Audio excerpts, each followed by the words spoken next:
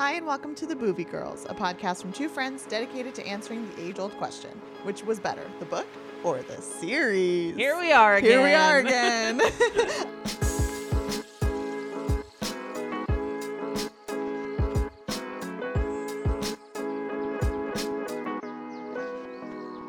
I'm Rosha. And I'm Hannah. And we are covering Bridgerton, one Finally. of the most popular, most talked about series, I think, in recent times. We weren't going to do it either. We weren't, but I think, for me, the catalyst was I got these really pretty editions from Once Upon a Book Club of books 1 through 4, and I was like, well, I have to read these now. Right. Explain what Once Upon a Book Club is, because it's really cool. And this isn't an ad. I just think it's cool. Yeah, no, it's really an interesting. So I'm sure if you're a reader, you probably know that there's subscription boxes. There's a bunch of different styles and shapes and sizes and all that. But Once Upon a Book Club, what they do is the book that you receive in the box, they have, I think, 3 to 4, sometimes even 5 items that relate to the book somehow, that they put little post-its in the different pages in the book that relate to that item. So let's say you're on page 150 and they're talking about a letter. The present or the prize or the gift could be like a quill or like a pen or something like that kind of relates to that. A quill. Well, I say that because the Bridgerton box 1 or book 1 has a quill actually. I'm pretty upset you didn't wear your white gloves that you got in that box. Well, they're actually like a gray. We'll premiere them for our in-feed post promoting this episode. But anyway, so yeah, Once Upon a Book Club. It's a super cool subscription box if you're interested, if you're an avid reader. They have monthly subscriptions and then they also have like one-off boxes that you can just purchase on their website. And you have a discount code too. Oh, I do. I have a discount code. If you want to use it, you don't have to. But if you want 10% off, the code is Rosh Reads 10. So ROSH Reads 10. And you just put that into like the whatever discount box. I actually just ordered a box because they were having a sale. So I'm really excited about it. Yeah, I've gotten like 3 or 4 different boxes from them. And the stuff is like cute, not only cute, but like some of it's actually practical and you can use it. Well, and it was kind of a perfect storm because you got the box and then I ran out of things to watch on Netflix. And so I was like, fine, there's now a second season. Let me give it a chance. And nobody told me that this is a Shondaland production. Yep. And we love her. Directed by Shonda Rhimes. Yes, we do love her. I don't know. I feel like we've never talked about this show for me to bring that up because I didn't know that. I had no idea. Well, and for me, it was like I'm a firm believer. Like I'd like to read the book before I watch the movie or show. So like I kept putting off watching the show because I was like, I'll eventually read it. So I was happy when you suggested doing it because I was like, well, we need another series to cover, and why not one that's been super talked about and watched recently. But I will say the second season just premiered recently. We are starting right from the beginning. So we're going to start with Bridgerton season 1, which correlates to book 1 in this series, which is The Duke and I. So this episode, we will be covering Bridgerton season 1, episode 1, and it's titled Diamond of the First Water. So I did need to stop because we need to first establish our Bridgerton names, which went viral on TikTok. Oh, please do tell. So, we'll have to change it a little bit for you because it does include a middle name. Figures. And you don't have a middle name. Well, if you ask our friends, my middle name is Blanche. Okay, well, we'll just use your first name for it. So this is how it goes. You take Lady, if you're a female. If you're a guy, it's Lord. But Lady, and then your middle name, the last thing you drank plus ton, your street name that you currently live on plus Shire. Okay. So mine is Lady Lee Redbolton of Southern Shire. Okay. Mine would be Lady Rosha of Waterton, Rayshire. On right? Rayshire. On Yep, Rayshire. yeah. Those are good ones. I think so. Nothing too embarrassing or, weird. I love that. Okay, so the book was originally published in 2000. It's written by Julia Quinn, whose actual name is Julia Pottinger. So her pen name is Julia Quinn. The book has a 3.8 out of 5 on Goodreads, and it's 384 pages. And so the series is on Netflix. It is 8 episodes long for the first and the second season. It's rated TVMA for obvious reasons, which I wasn't expecting. Yeah. It had so much more sexual undertones and sex in this than I ever thought it would have. I think there was more sex in this than in Grey's Anatomy. Well, I want to say, I think it's because Shonda has always been limited because most of her stuff has been on regular television, like cable TV, where you can't do a lot of this stuff. So it's like she, like, you know, the doors were open for her so she could do anything and everything. I guess so. But it is a drama romance. It was created and produced by Chris Van Dusen, which, not surprisingly, has produced Scandal, Grey's Anatomy from 2005 to 2012, and also Private Practice. So he's in, you know. He's in Shondaland. Yes, he is riding that roller coaster. So the synopsis of the series as a whole reads: wealth, lust, and betrayal set against the backdrop of Regency-era England, seen through the eyes of the powerful Bridgerton family. So, but that's not like the synopsis of the first. Well, no, book. That was just the overall. I do love how this series is broken up. So, or how the book series is broken up. How each book. I'll speak to that. Yeah, no, but to your point, yes, each book is speaks to or talks about a specific Bridgerton sibling because there's 8 total. So speaking of that, some fun facts. Julia Quinn has appeared on the New York Times bestseller list 19 times. So she's got not only this series, but a bunch of other series and standalone books. I thought this was super interesting, totally random, not related at all. But in 2001, she won $79,000 on The Weakest Link. Oh. Which I thought was fun because I love The Weakest Link. She actually lives in Seattle, Washington. Oh, yeah. Where you're originally from. Well, and then I'm sure that, you know, Grey's Anatomy, I'm sure she loves it. That's true. That's true. I actually was surprised that she is American. She's not British or, you know, from the UK, just because, you know, the setting of this this series. But either way, I don't think that made a big difference. But to your point, yes, this is the Bridgerton series is an 8-book series. Each book is dedicated to a specific sibling. So we've got the first one, which we're covering for this season, The Duke and I, which was released in 2000, and it focuses on Daphne, who is the oldest daughter. Then we've got The Viscount Who Loved Me, focuses on Anthony, the very first boy. Then we've got An Offer from a Gentleman that is about Benedict, the second oldest boy. Then we've got Romancing Mr. Bridgerton, which is about Colin, third oldest boy. Then we've got To Sir Philip with Love, which is Eloise's book, second oldest daughter. When He Was Wicked is next, which covers Francesca's story, third oldest daughter. Then we've got It's in His Kiss, that is focused on Hyacinth. Is that how you say it? Hyacinth, who's the youngest daughter. And then last but not least, On the Way to the Wedding, which covers Gregory's story, and he is the youngest of the 8 siblings. One other fact. He is not.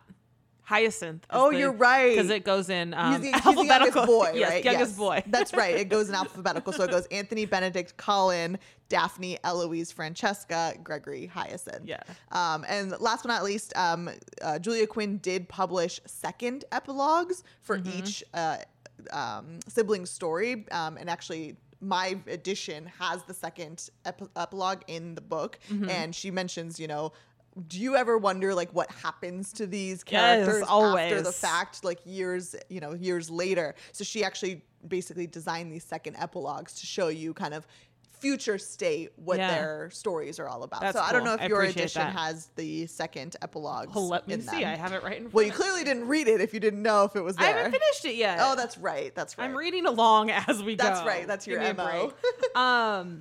I will say if anyone's interested in buying these, Costco has it's 2 different sets. So it's book 1 through 4 and then 4 through 8. And they're only like 5 through 8. It's only like $25 for the set of 4, which is good.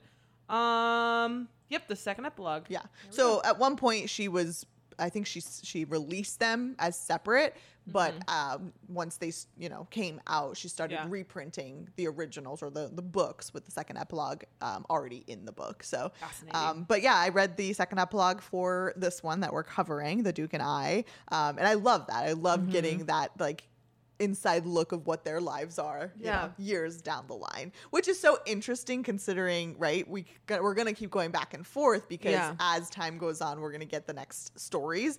And so just knowing how some things happen that haven't yet happened. Yeah. If that makes sense in real time or in, current state for these 8 siblings. So those are kind of the fun facts. Obviously, like I said, we're only covering The Duke and I because it correlates with season 1 of Bridgerton on Netflix. Are we going to do season 2 right away? Yeah, right after. Yeah. It's going to be a wild ride. But then it'll be a while because I don't know when season 3 is planned. If it's Netflix, they'll push it to make it come out real quick. That's true. That is true. So a couple fun facts about the series so far. Like I mentioned, a lot more sex in this than I thought there was ever going to be.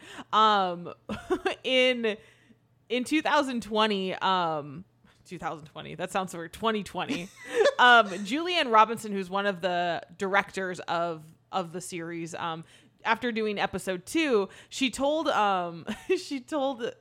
somebody in an article about how they had to monitor these sex scenes so carefully. And in my mind, when she said it, I was like, oh, okay, they wanted to make sure they did it like very classy, make sure they did that. No, they had to monitor it very closely because the sets that they were filming were actual historical buildings and different sets and different like beddings and stuff that were really old. So they had to make sure that they didn't break anything. Or scratch anything up. Oh, that's hilarious. And that's a lot of times they had to tell people, they had to like stop the scene because it was getting too intense and they didn't want like a bedpost to break. Isn't that funny? That is really funny. I thought that was funny. So obviously the costumes, are beautiful in this. Nothing that I'm so glad I never had to wear, but beautiful costumes. I think actually season 2 has better costumes. Interesting. I feel like it gets more extravagant or whatever. I do love the vibrant colors that they bring out. Yeah. So I don't think it's mentioned in the book, but they did decide to give like each house a certain color. So like the Featheringtons are like the oranges and the yellows, and the Bridgertons are like the pastel blues and the greens and whatnot. Just for Daphne's character alone, she has 104 different costume changes in the first season. Wow. But you think about it, how many balls and galas does she go to throughout that series? So I thought that was funny. And then Netflix has announced that they will be renewing at least for season 3 and 4 as of this year. That's what they've decided. I mean, I feel like it's so popular. They're gonna eventually do all 8, I feel like. Sure. But good to know because we both have books 3 and 4. Yeah, so here we we're go. good. We're set. So not going to go through obviously all the characters. I figured I would do like 4 at a time per episode. So let's start with the narrator of this series. Lady Whistledown is narrated by Julie Andrews, who is just fabulous. I didn't look that up, but I mean, her voice is very noticeable. I just didn't put 2 and 2 together. Yeah, she has done some other narrating roles, but obviously she's known for The Sound of Music, Princess Diaries, and then Mary Poppins, of course. In the books, the identity of Lady Whistledown is not known to the reader until I guess the 4th book. Oh, okay. So it's a while till you find out in the book. However, in the series, we find out like at the end of season 1. Oh. So I don't know why, because we talked about this earlier, how I had mentioned that to you and you were like, well, I thought it was going to be like Gossip Girl where we didn't find out for a while. So I don't know why they decided to tell us who that person ends up being. Maybe they took a page out of Gossip Girl and decided just to tell us because or what Pretty Little Liars. The anticipation of Gossip Girl and then finding out that it was Lonely Boy Dan. Yeah. Oh, spoiler alert. Was such a letdown. Well, and honestly, that's why I stopped watching Pretty Little Liars. I was like, if they don't tell me who A is, like very soon, I'm done. Well, not only that with that, but like they kept changing who A was. Right. It's like, it's this person. Actually, no, wait, it's this person. Now there's 2 other A's. Yeah. Like it was stupid, but interesting. Good to know that season 1 ends and we find out because book 1 does not tell you, like you said, it's not till book 4. Well, so. and it's fun because And it's not Julie Andrews, right? It's not Julie Andrews. I will spoil that for you. It is not Julie Andrews. But I will tell you, so I'm rewatching this series because I watched it before and now rewatching it for the podcast. I didn't figure out who Lady Whistledown was. Like I didn't guess it.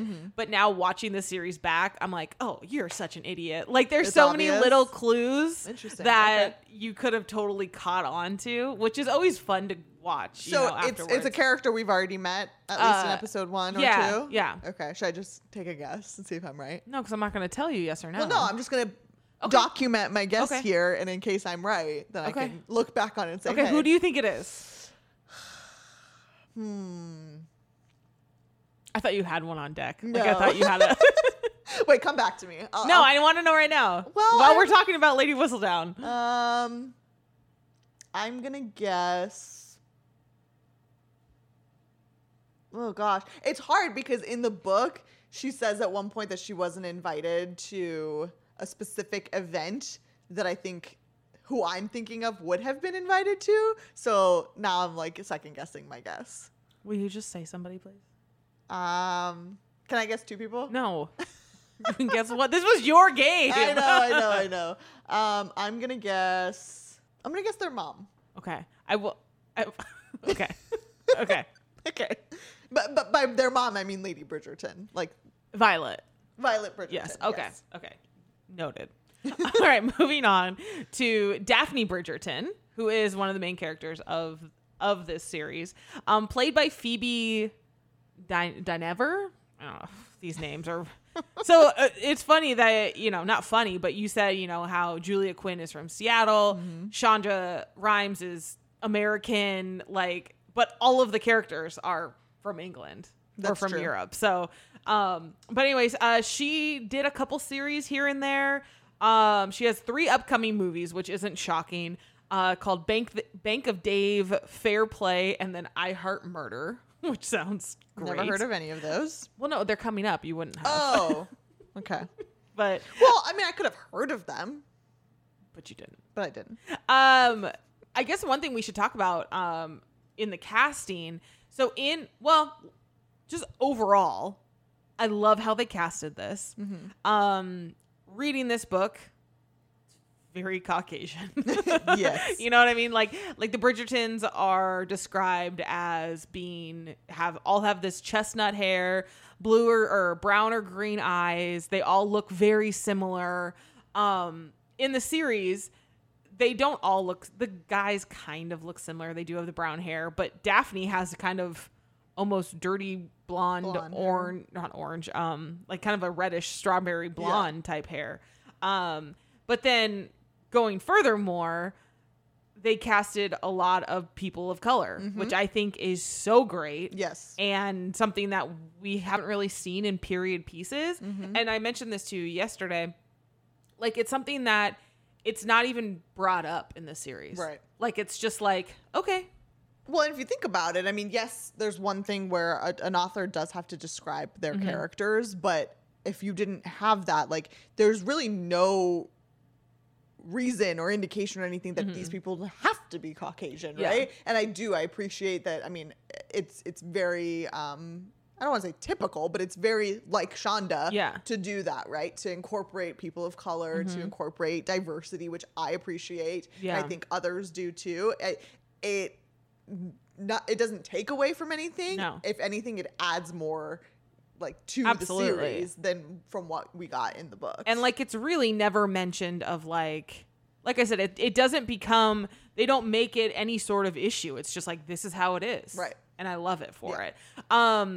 Sorry, going back to Daphne Bridgerton and Phoebe who plays it, I actually really ended up liking her at the very beginning, and I wasn't fully into board, it. But the evolution of her character through this season, by the end of it, I'm like, all right. You can hang. So okay, yeah. I mean, it took me a couple episodes though. Initial reaction, I didn't mind her. I think in the book she's described as more of a generic looking girl, very kind of you wouldn't do a double take on her necessarily. She's just kind of not one of the boys, but very much just. She's friend zoned. She's friend zoned a lot. She's not the top girl every guy always wants. Whereas in here, it's at least initially she's presented as the most beautiful. The queen even mentions that she's flawless or something like that, and then things change. But yeah, I think I don't know that made that much of a difference. I like her. You've seen the whole season, so I don't know. So far, so good. I think you'll like her a little bit more. So moving on, as we mentioned, the diversity of the cast. Simon Bassett, who is actually the Duke in this series, is played by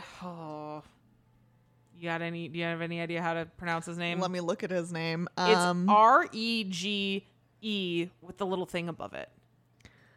Reg. So like, why can't I see him? Oh, because he's not Reggae or Reggae or I'm gonna say John something. Reggae Jean. I don't know. Yeah. I don't know. All I know is he's freaking beautiful. And he's great and I love him. We do not see him in season 2. That's what we've heard. Yeah, he decided not to come back, which I kind of like was okay with. Like, as much as I really love him by the end of this series and loved him in this, like, why wouldn't you go and like pursue other options when you're not even, you can't go from being the main character in the first season to being just kind of background. Like they mention him in the second season, but he does have some big projects coming up. He's going to be in the movie Gray Man. What's that?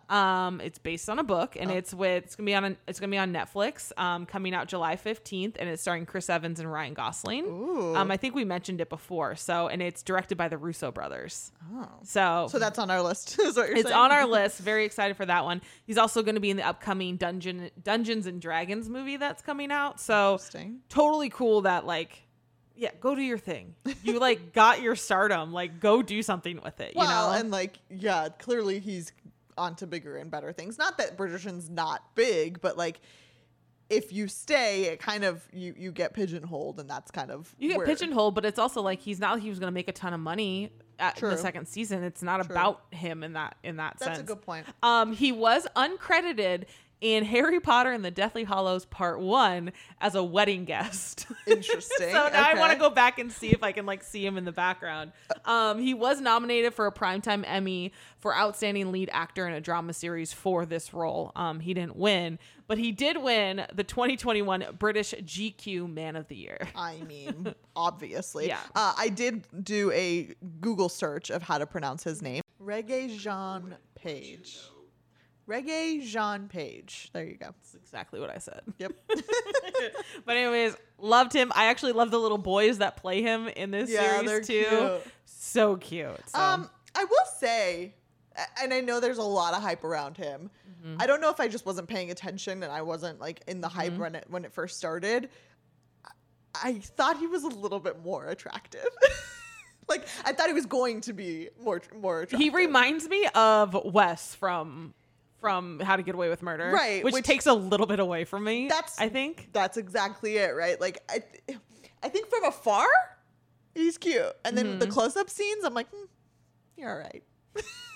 I wouldn't say no. I wouldn't say no either. I'm just saying, I think I built it up in my head for this guy to be absolutely like drop dead gorgeous, but I think it's all subjective, right? Yeah. Because to me, like Jesse Williams is really good looking, but like Jesse and him don't look anything alike. Correct. So, right. I mean, I guess get to like the end of episodes. Let me know what you think. All right.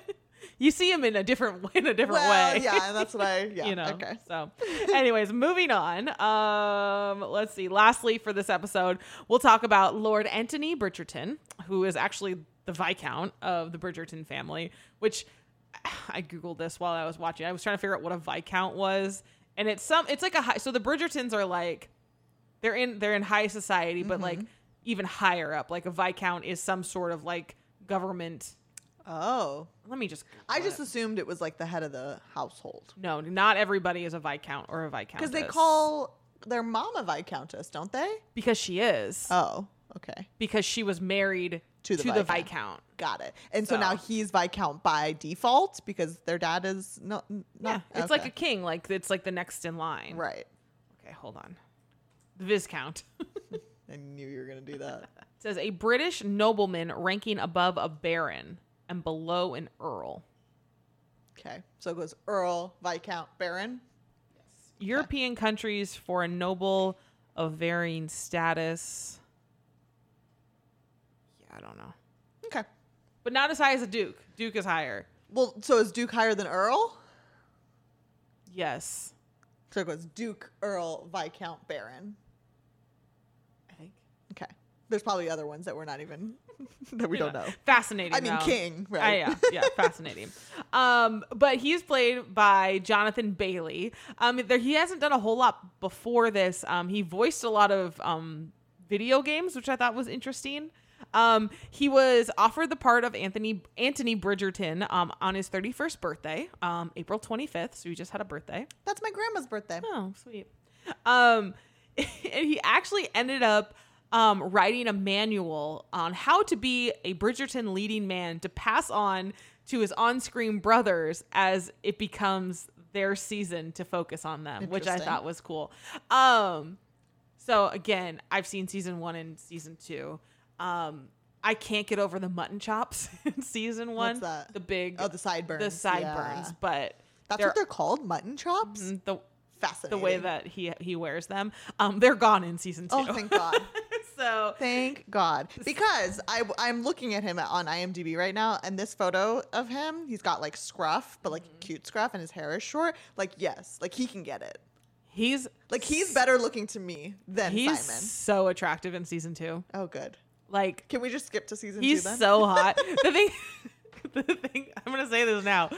The thing, I can't believe I'm saying this because my mom's probably listening, but I was let down by season 2 because of the lack of sex in that one. Oh. Because there was so much in the first season that I was like, ooh, Anthony, yes, this is good. That's sad. I mean, we do see him having sex a little bit in this first season, but not much. I don't know, but this specific picture, like, he can get it. Yeah, he's super cute. I'll show you later. But yeah, so he is technically the head of the Bridgerton house, and I think he did a great job.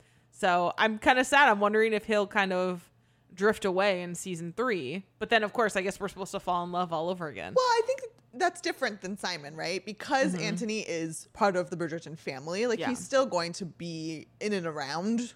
Yeah. As opposed to Simon, who's a secondary, if you will, even though he was... Well, and in reality, what happens when the women get married, they leave. Right. So... Yeah, that's a good point. But the men stay. That's a good point. Anyway, so we'll talk more about other characters because there's a bajillion of them as we go along with this series. Yes. So in line with your picks for this, the cast, your options for F, Marry, Kill are Daphne, Simon, and Anthony. Kill Daphne. I can't. She's too fragile. She's too, like, I don't know. She bugs me. I will go to the ball with Simon. Okay. And I will marry Anthony. Basically, because I know I've seen the second season and I love him. Having not seen the second season, I will agree with you on your picks. All right. So I don't know if you mentioned this at the beginning of the episode, but this episode will live on our normal feed. If you want to follow along with us for all the rest of the episodes, it will be available on our Patreon at the $3 level. Yep. $3 a month. You can get more Bridgerton. Yep. Patreon.com/the Boovie Girls to sign up. Or on our Instagram, there's a link in our bio at the Boovie Girls. All right. So season 1, episode 1, it is 58 minutes long. And it opens completely different than the book. The epilogue actually... Prologue. That thing. You'll get it eventually. Words. But the prologue is actually something that we get kind of a flashback a little bit later on. Yes, it is basically the origin story, if you will, of Simon and how he became who he is. Yes. So, but the series opens up and they describe that it's the year 1813, and it's the voiceover of Lady Whistledown. It's Dearest Reader. And she's talking about how it's the upcoming social season. And I mean, in this series, it's like kind of described more. Like, it makes more sense in the series. And I understand that, they change quite a bit. But we get this like idea of like in the series, everything is about this social season. And there's like a beginning and an end of it. And the girls are trying to find a husband within this certain amount of time.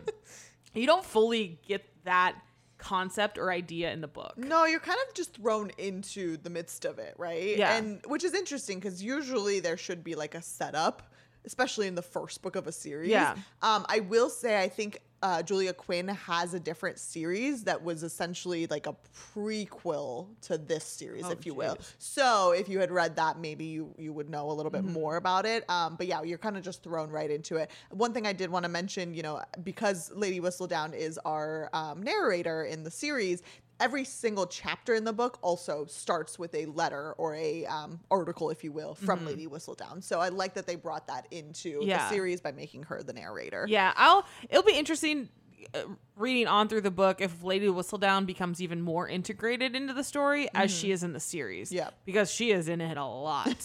Yeah. You know, so, but anyways, we get introduced, you know, we kind of get a montage of some of the people that we'll be meeting. But she does mention the Featheringtons right away.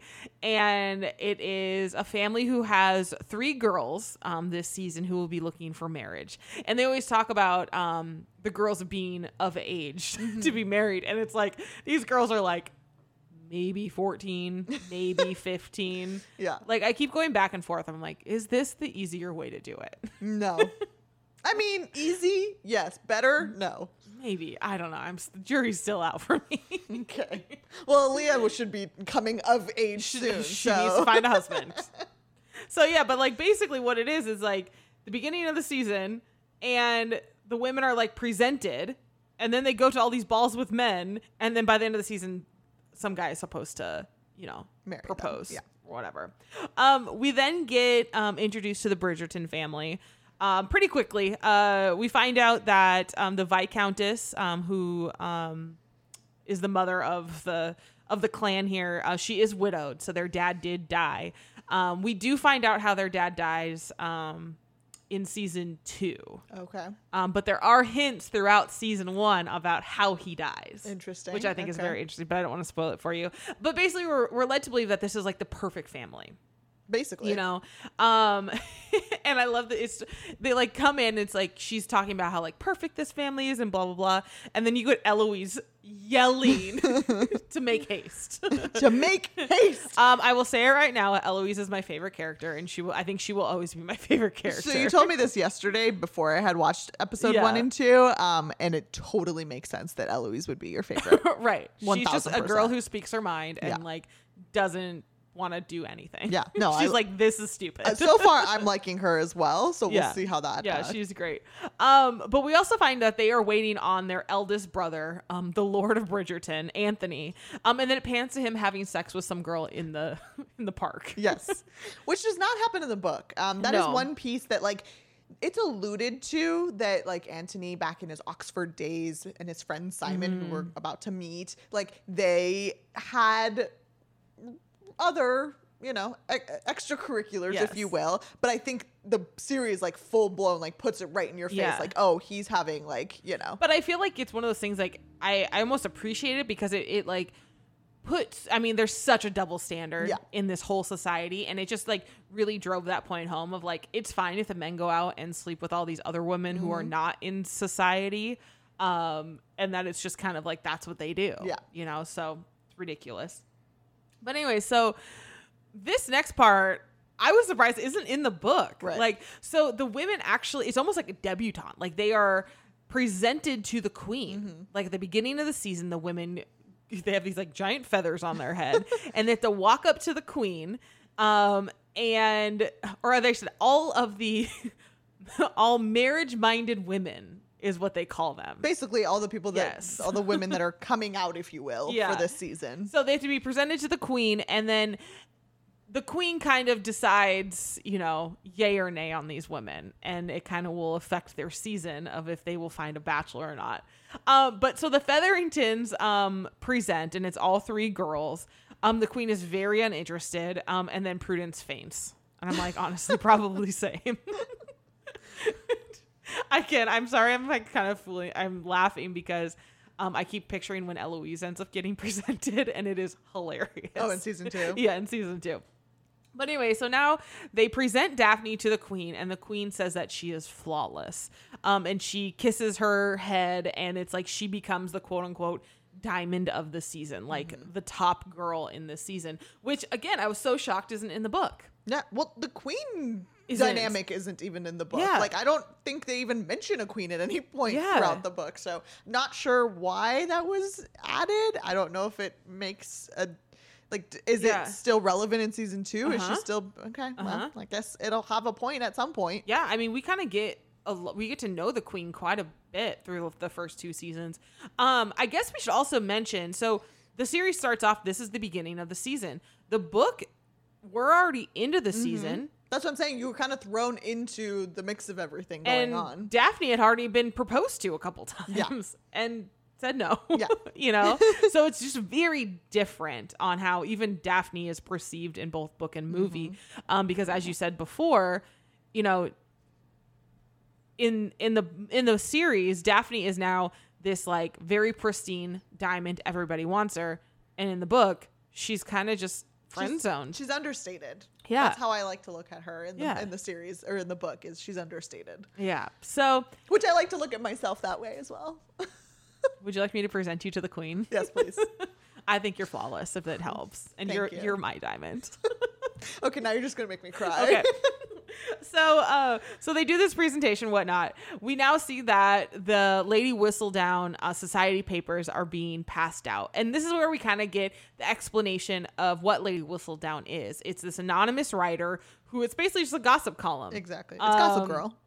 Yeah, and that I think it's funny in the book they talk about how she's probably making a ton of money because each paper is 3 pennies and people just shell it out like it's nothing. Yeah. And I'm like, whoa. That little paper boy that like does his rounds, like he works a lot. Yeah. Like he's constantly running around. Exactly. So we're with the Bridgertons and we see Daphne's dresses arrive and she's so excited, and we see Eloise just being so cynical and so great about the whole process. But now we're back with the Featheringtons, and this is what I need to tell you ask you if this part is in the book or not, because while we're at the Featheringtons, we end up finding out that they have a cousin that's coming to stay with them for the season. Is she in the book? Not at all. Interesting. Which changes, again, the dynamic of Daphne being the head girl. Right.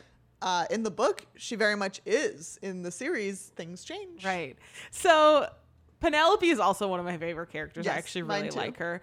Penelope is one of the Featherington girls, and she's this little short, stocky little girl who is very cute and very sweet, and her mom is just horrid. And really, the Featheringtons are the evil stepmom and the evil stepsisters from Cinderella, basically. But so they find out that this cousin is coming to stay with them for this season, and Penelope's like, "Mom, that's way too many girls for you to try to like marry off. Like, I'll just sit this one out." Like, not interested. Yeah. Like, I'll just sit this one out. Well, and she does mention that Eloise has requested and is sitting out this season as well for her studies or some reason. So what also I thought was funny, though, is in this scene, we see the girls studying their miniatures. Mm-hmm. And at first I was like, what are these miniatures?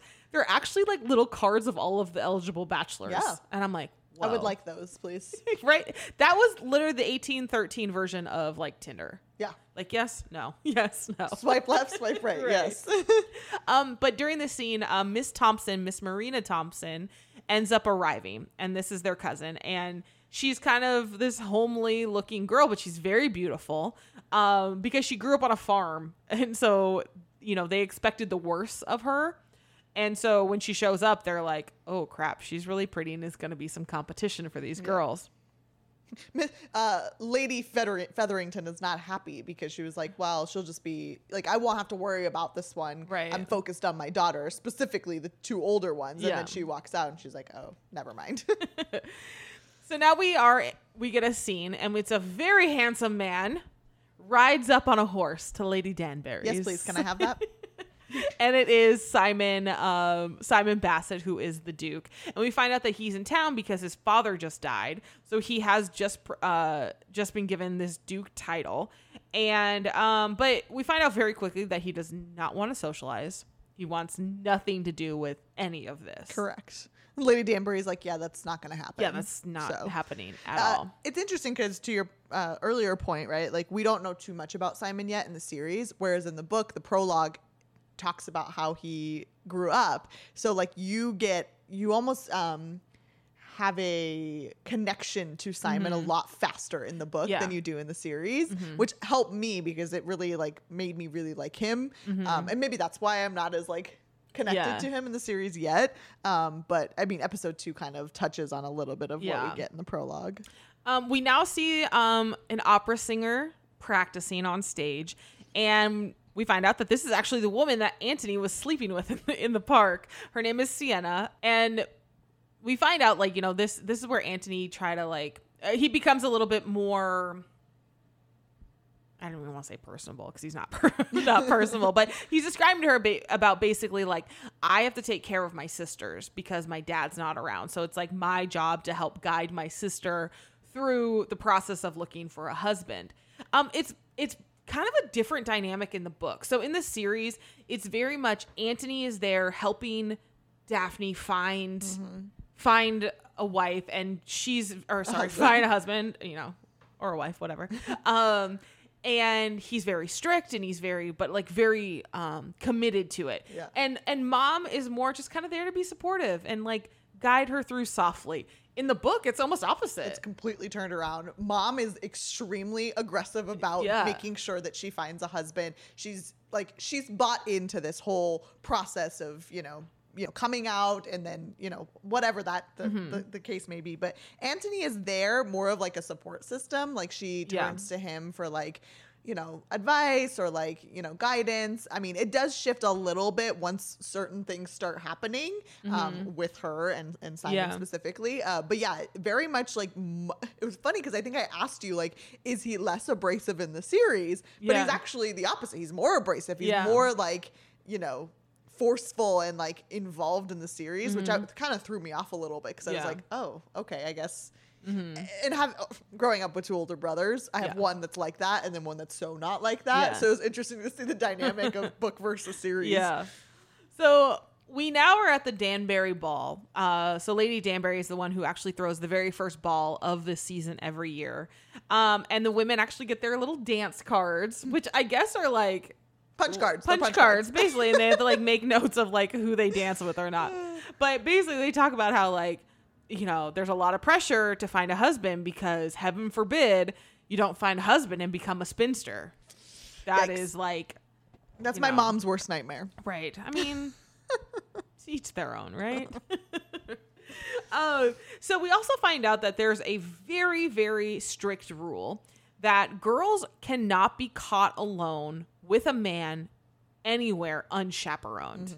This is like what current life is like in Iran.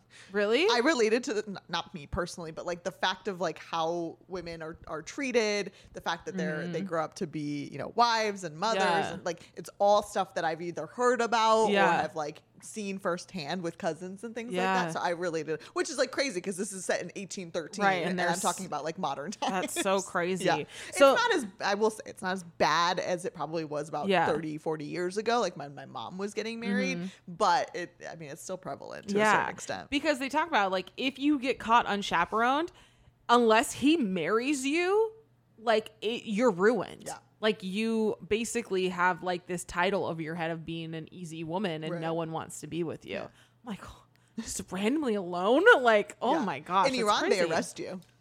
That is wild. Like, what if it's just like an accident? Unless you can prove that like you're either engaged or in like a committed relationship, they have every right to arrest you. That is so crazy. Yeah, it's wild. So we're now at the ball and we see again Antony's being very overprotective of Daphne and like calling out these guys about like their unpaid debts. And like basically he's like the internet. So he's like the 1813 version of Google. Like if you want to Google someone, like Antony's got you. He's like your good friend who can Facebook stalk and find their like, you know, dirty little secrets. So we also find out that each woman comes with a family dowry. So I guess it's almost like, so if a man marries a woman, there is a lump sum of money from her family that will go to his family. So it's kind of like the gold digging type thing. Like he's trying to protect her from guys just wanting to come and get their money because they are a very rich family. But anyway, so Colin ends up showing up as well. I think it's funny because in the book, they kind of talk about how mom even is trying to find them wives during this season. Yeah. None of that comes up in the series. Series. That's not true because she does have a couple of conversations with Anthony saying like, you know, you need to buck up and like get serious. Yeah, but she does mention it. Yeah. And it's almost in a joking manner to some of the other boys too. But there's just like not a lot of pressure on the boys who are older than Daphne. Right. To find wives, you know. What else is new? I know. It's like the women have to. It's ridiculous. But anyway, so Colin, also different in between the book and the movie. So Colin is the third oldest in the Bridgertons. He's been here the whole time. In the book, he's just coming back from like a world trip, which he does take. Yes. Oh, he does? He does take eventually. So is this set before he takes his world trip then in the series? I think it's just ordered differently. Oh, okay. Because now he's here and he's looking at Marina Thompson, who is, the Featherington's cousin, and you can very much tell that he has eyes for her. And he asks her, to dance, which obviously doesn't happen because Marina's not a character in the book. And then the Duke shows up, and all the women swoon. So I'm trying to think here. Like a little bit of the next stuff's kind of like gets jumbled between the book and the movie. But anyways, we get introduced to Lord Burbrook.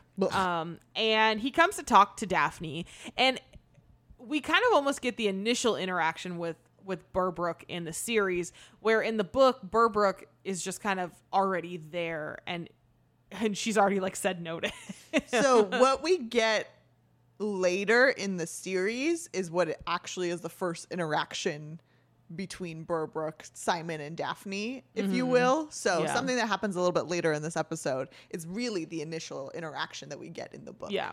So he's really gross and he's just like chasing after her.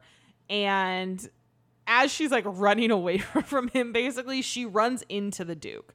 And she acts, she's like, please just like distract me. I just act like, that I know you or whatever. When in reality, she has no idea who he is. And he's super arrogant. And he's like, I can't believe you don't like know who I am. Like, what do you mean? But then she ends up finding out because Anthony ends up walking up and he knows Simon. They were old buddies from Oxford. And, but then she realizes that he is the Duke and she's like, oh crap, I guess I should have known who he was. But yeah, like you mentioned, that is not the first interaction that they have. Like Anthony is not the one who kind of puts those two pieces together for them. No, well, and even further than that, like I think in the book, Anthony and Simon meet up prior to this ball, and he actually makes a comment about his sister and the fact that like she's going to be, out this season, if you will, and like they don't. And I think she knows of him, but they haven't like interacted or seen each other. So I think it's believable that they wouldn't like recognize each other, but like they at least know of each other. Whereas with Daphne, it very much was like, oh, like light bulb. Yeah. I actually like this first interaction better than how they first interacted in the book. That's just this seemed more believable to me. I don't know. For her to magically run into the Duke of all people. It's more princess like, more fairy tale like. But anyways, Anthony at this point makes Daphne leave. He's like, we have to leave now. Like, just make them, leave them wanting more. And she's like, wait, yeah, you're right. Totally right. Something to mention, right? Like in the ball, all eyes are on Daphne because of the queen saying that she's flawless and like she's the diamond. So like she's got even more attention than I think she normally would have. Again, it's kind of different in the book. Like there's no queen saying she's amazing. So like she is probably the most sought after. It's just not as like heightened in the book necessarily. So the next morning, so how this works, everyone's at the ball. So the next morning, basically it's like if he texts you in the morning, you're good, right? But like in 1813, they show up to your house and like bring you flowers. They call on you is what the gentlemen callers are here. So the women like sit in their I think they call them drawing rooms and just wait for men to show up all day and talk to them. Sounds great. Sounds fabulous. But we see that Marina Thompson is getting like a ton of callers. Daphne does get a few, but Anthony's like super like hovery over him. Yeah. He's a helicopter mom. And while they are, while this is happening, a new Lady Whistledown paper comes out, and it basically is like, was the diamond misjudged by the queen? Because now there's this new Miss Marina Thompson who might actually be the diamond. Right. So now Daphne's like starting to like doubt herself, which sucks. I mean, in the queen's defense, Marina was not presented to her. Right. So she didn't even know about Marina. Right. So in the series, though, the queen's like, I'm not wrong. Yeah. Like, I can't let people think I'm wrong. But Daphne, like, decides, she's like, I need to have Antony nowhere near the next events. Like, he is in the way. Yeah. And so she's like, please don't come at all. Lord Berbrook does call on Daphne, and he thinks that they are just destined for each other. Gross. Disgusting. But anyway, Daphne tells Antony that he's just like scaring all the men away. Like, you don't understand. Like, this is what I was raised for, is to be a wife. And like the way she says it, I'm like, ugh. Like, it likes a gut punch of like, yeah, that's totally right. Like, this is what women used to be made for, is to be wives and make babies. Specifically have boys to keep the heir, the lineage going. Yeah. And if you didn't, produce a boy, it was like you were considered, trash at that point. So we now find out on that point, the Duke does not want to get married. The Duke has said he is not getting married. He has no intention of keeping his family name going and wants nothing to do with it, which we find out why in a little bit. Which I do feel like, of anyone's stories, the Duke's has been pretty much similar between book and series so far. Yeah, we just haven't gotten enough of it yet in the series. Right. Yeah. Episode 2 focuses on it a little bit more. Yeah. We now see that Colin is actually calling on Marina, and this is where we get the first glimpse of a little bit of jealousy coming from Penelope. Yes. That she may like Colin. So it's very cute. I do like that they're dropping little hints in the series. I feel like in the book, it wasn't as clear that Penelope and Colin would have anything. Not at all. But we see Berbrook keeps calling on Daphne, and she keeps looking totally disgusted. We're now at the opera, and Lady Danbury actually invites Daphne and her mom to like sit in their box. And she mentions while they're there that she actually helped raise the Duke. And which is interesting because we'll get it in a flashback in a little bit here.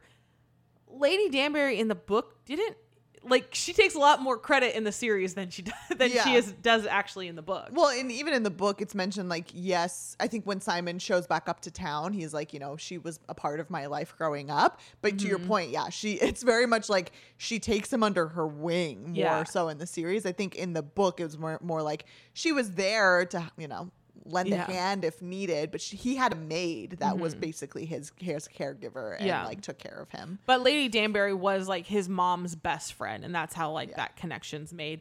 But at this point during the opera, Mrs. Bridgerton and Lady Danbury decide that they want to get this plan together to get the Duke and Daphne together. It's like they think it's a great idea. Yes, which is not what actually happens in the series. In the series, Lady Bridgerton actually does not like Simon. In the book. Oh, excuse me. Yes. In the book, she doesn't actually like Simon to begin with. She's heard rumors and kind of thinks that he is, I forget what the word that they use. Rake. Thank you. A rake, which is basically a guy that sleeps around and, messes around with other girls. So she has a very different initial perspective or perspective on Simon than in the series, where in the series, I think she's open to the idea. She's very much open because to it. she wants to, get her daughter married, but very different because I'll mention in a little bit how this plan actually comes to be in the book. We now get a scene where we find out that Marina is upset because her sheets are clean in the morning, which is a little hint of what's actually going on with her. Which again isn't in the book at all. Right. We now see the Duke. He was invited to the Bridgertons for dinner. This is something that his mom set up. It's part of their evil plan to get them together.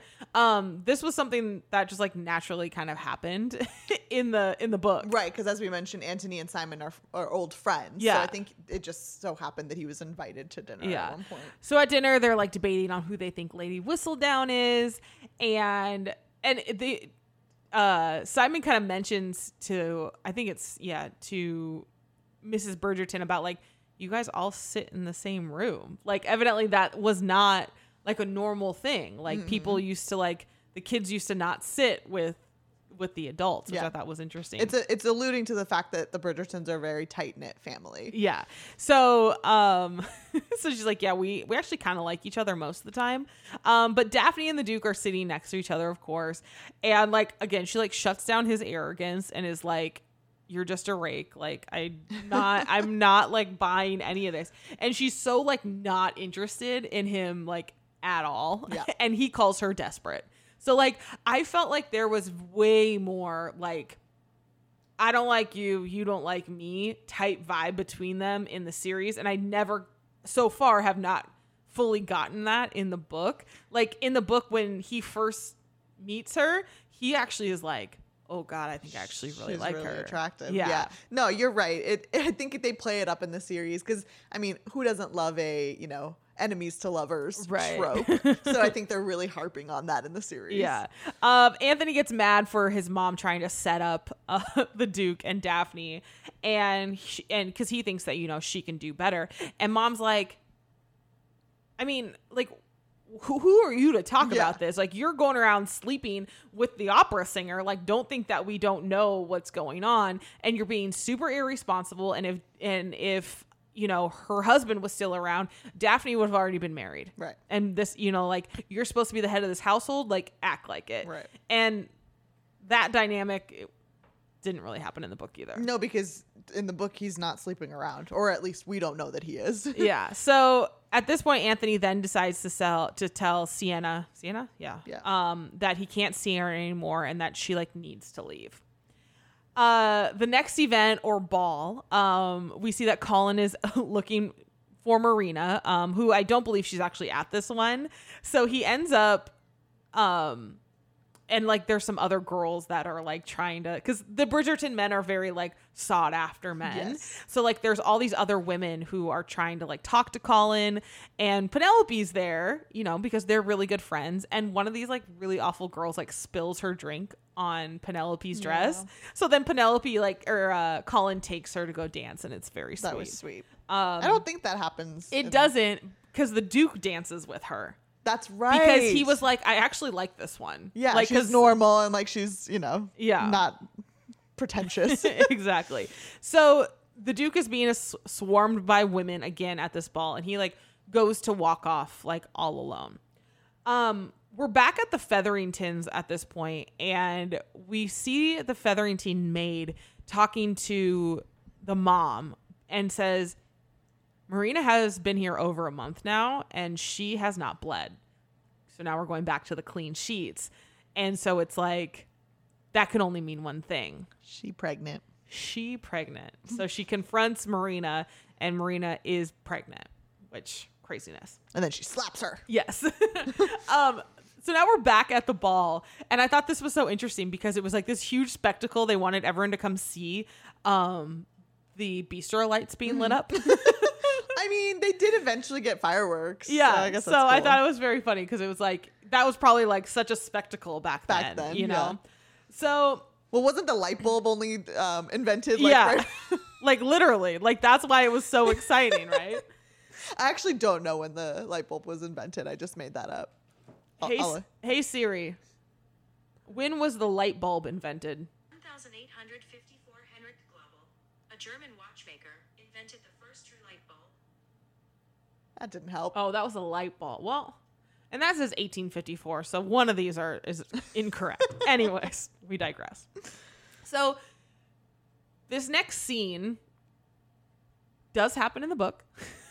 So this scene in the book is actually where the Duke and Daphne meet for the very first time. Correct. So the scene that you talked about where you said you liked it, where she kind of runs into him, does not happen. But the scene we're about to discuss is how they initially meet. So after Anthony talks to his mom, he was like, okay, shoot, like I gotta like really put my efforts into making sure Daphne has a husband.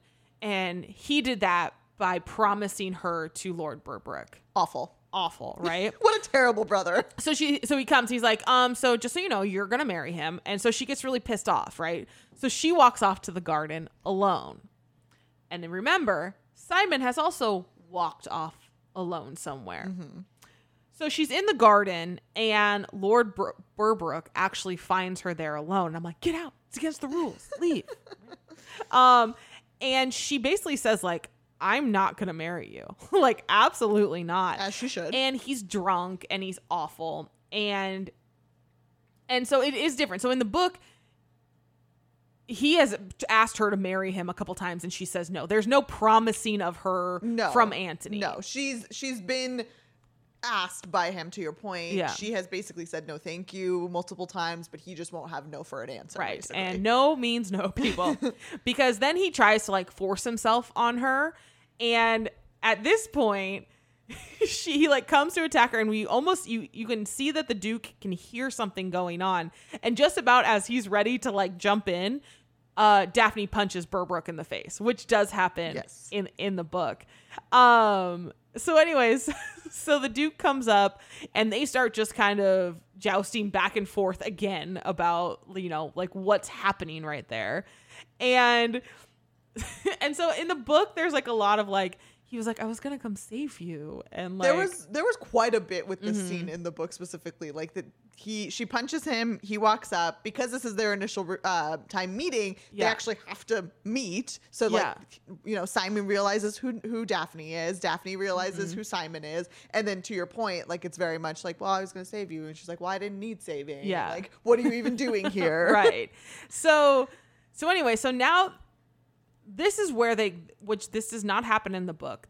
They kind of start talking about the drama with Lady Whistledown, and how at this point she is seen as undesirable because of Marina Thompson, and she may not be, you know, the best person available.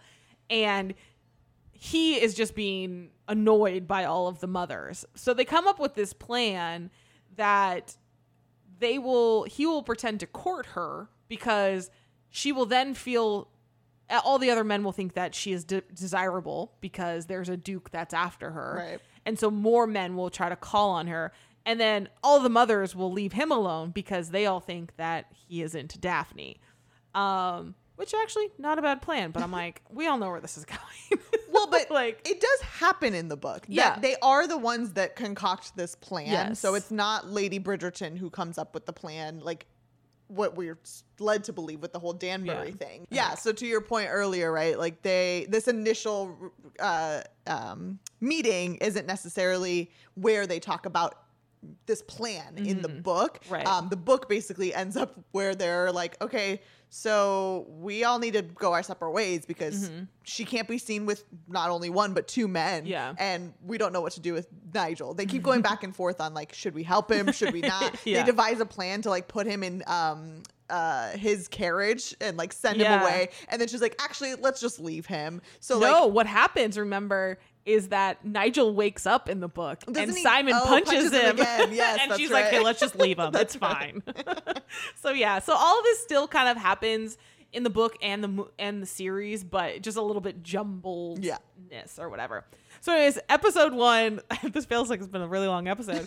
Episode 1 ends up with them walking into the party, holding hands together.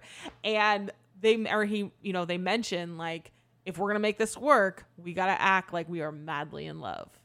And then they dance with the fireworks. Dun, dun, dun. And it's magical. So that is magical. not how they part ways in the Right. book. They're both like, okay, well, we'll just go our separate He ways. goes and dances with Penelope, right? Yeah, well, I think they dance. Oh no, that's like, this is once in the book, once their plan is concocted to court each other, they dance once, and then he goes and finds Penelope and dances with Penelope, which I thought would be cute to see in this Gotta series. keep everybody on their toes, right? Yeah. All right. Well, that's it for this one. Like we said, episode 1 is on our regular feed, but if you want to continue along with us on our Bridgerton watch journey and read, you can sign up for our Patreon at patreon.com/the Boovie Girls, or like Hannah said, at the link in our bio on Instagram at the Boovie Girls. If you're listening to us on Apple Podcasts, go ahead and give us a rating and leave us a review. You can also, like I said, follow us on Instagram, Twitter, and Facebook at The Boovie Girls.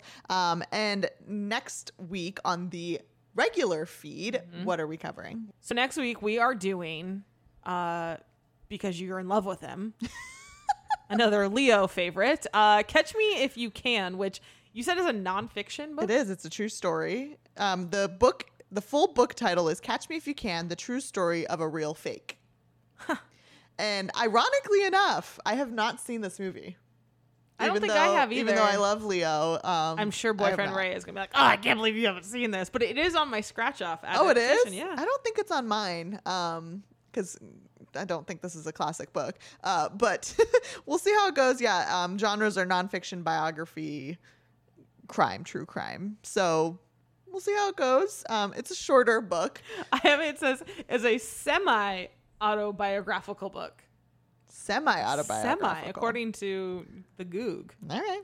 That's fine, I guess. All right. Thanks for listening. And remember, don't judge a book by its series. Bye.